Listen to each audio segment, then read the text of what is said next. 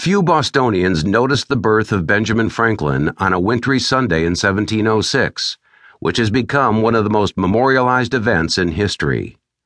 The future printer, publisher, writer, inventor, scientist, patriot, and diplomat of international renown was the son of Abiah Folger and Josiah Franklin, a tallow chandler in town.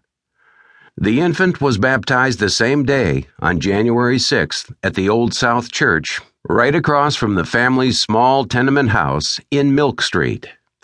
A growing urban center itself, colonial Boston played a crucial role in shaping the formative years of this young boy, whose energy, prodigy, ambition, and rebellion would soon make him someone to reckon with in this Orthodox Puritan community.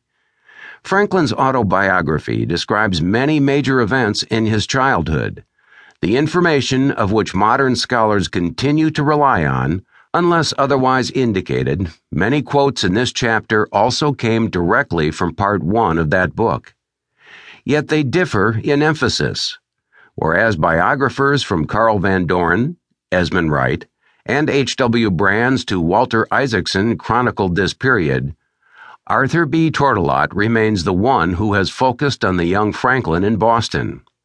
Through extensive studies of Franklin's writings in the New England Current and other contemporary publications, Perry Miller and J.A. Leo LeMay demonstrate not only how society has shaped Franklin, but also how he has fought against tradition and orthodoxy by searching for a novel voice of personal expressions at a very young age. Parents.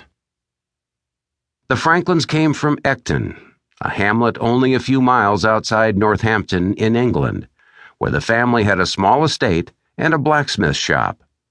Born in 1657, Josiah Franklin was the youngest son of Jane White and Thomas Franklin II. Their oldest son, Thomas III, inherited the family estate, but mistreated the father who, in 1666, moved to stay with his second son, John, at Banbury in the neighboring Oxfordshire. A gentle and agreeable person, John also took Josiah, then about 9 years old, as apprentice in his dyeing business.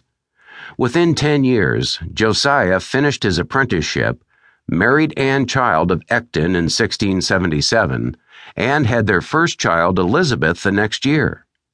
Things then turned sour, however.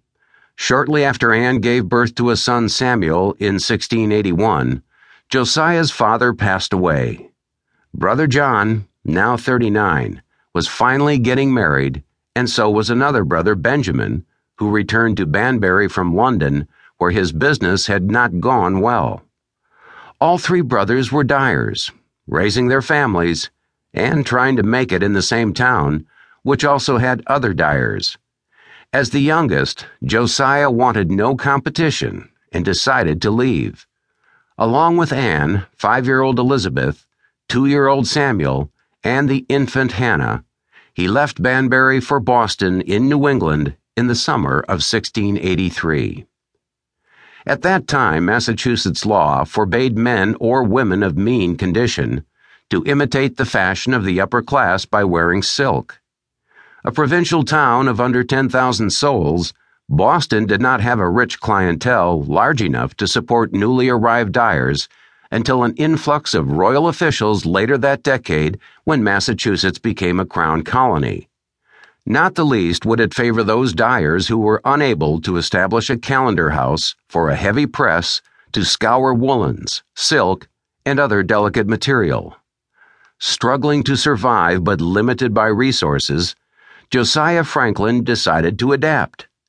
His versatility, mechanical dexterity, and a strong personal determination, all of which were a trademark of the Franklins, helped in this transition.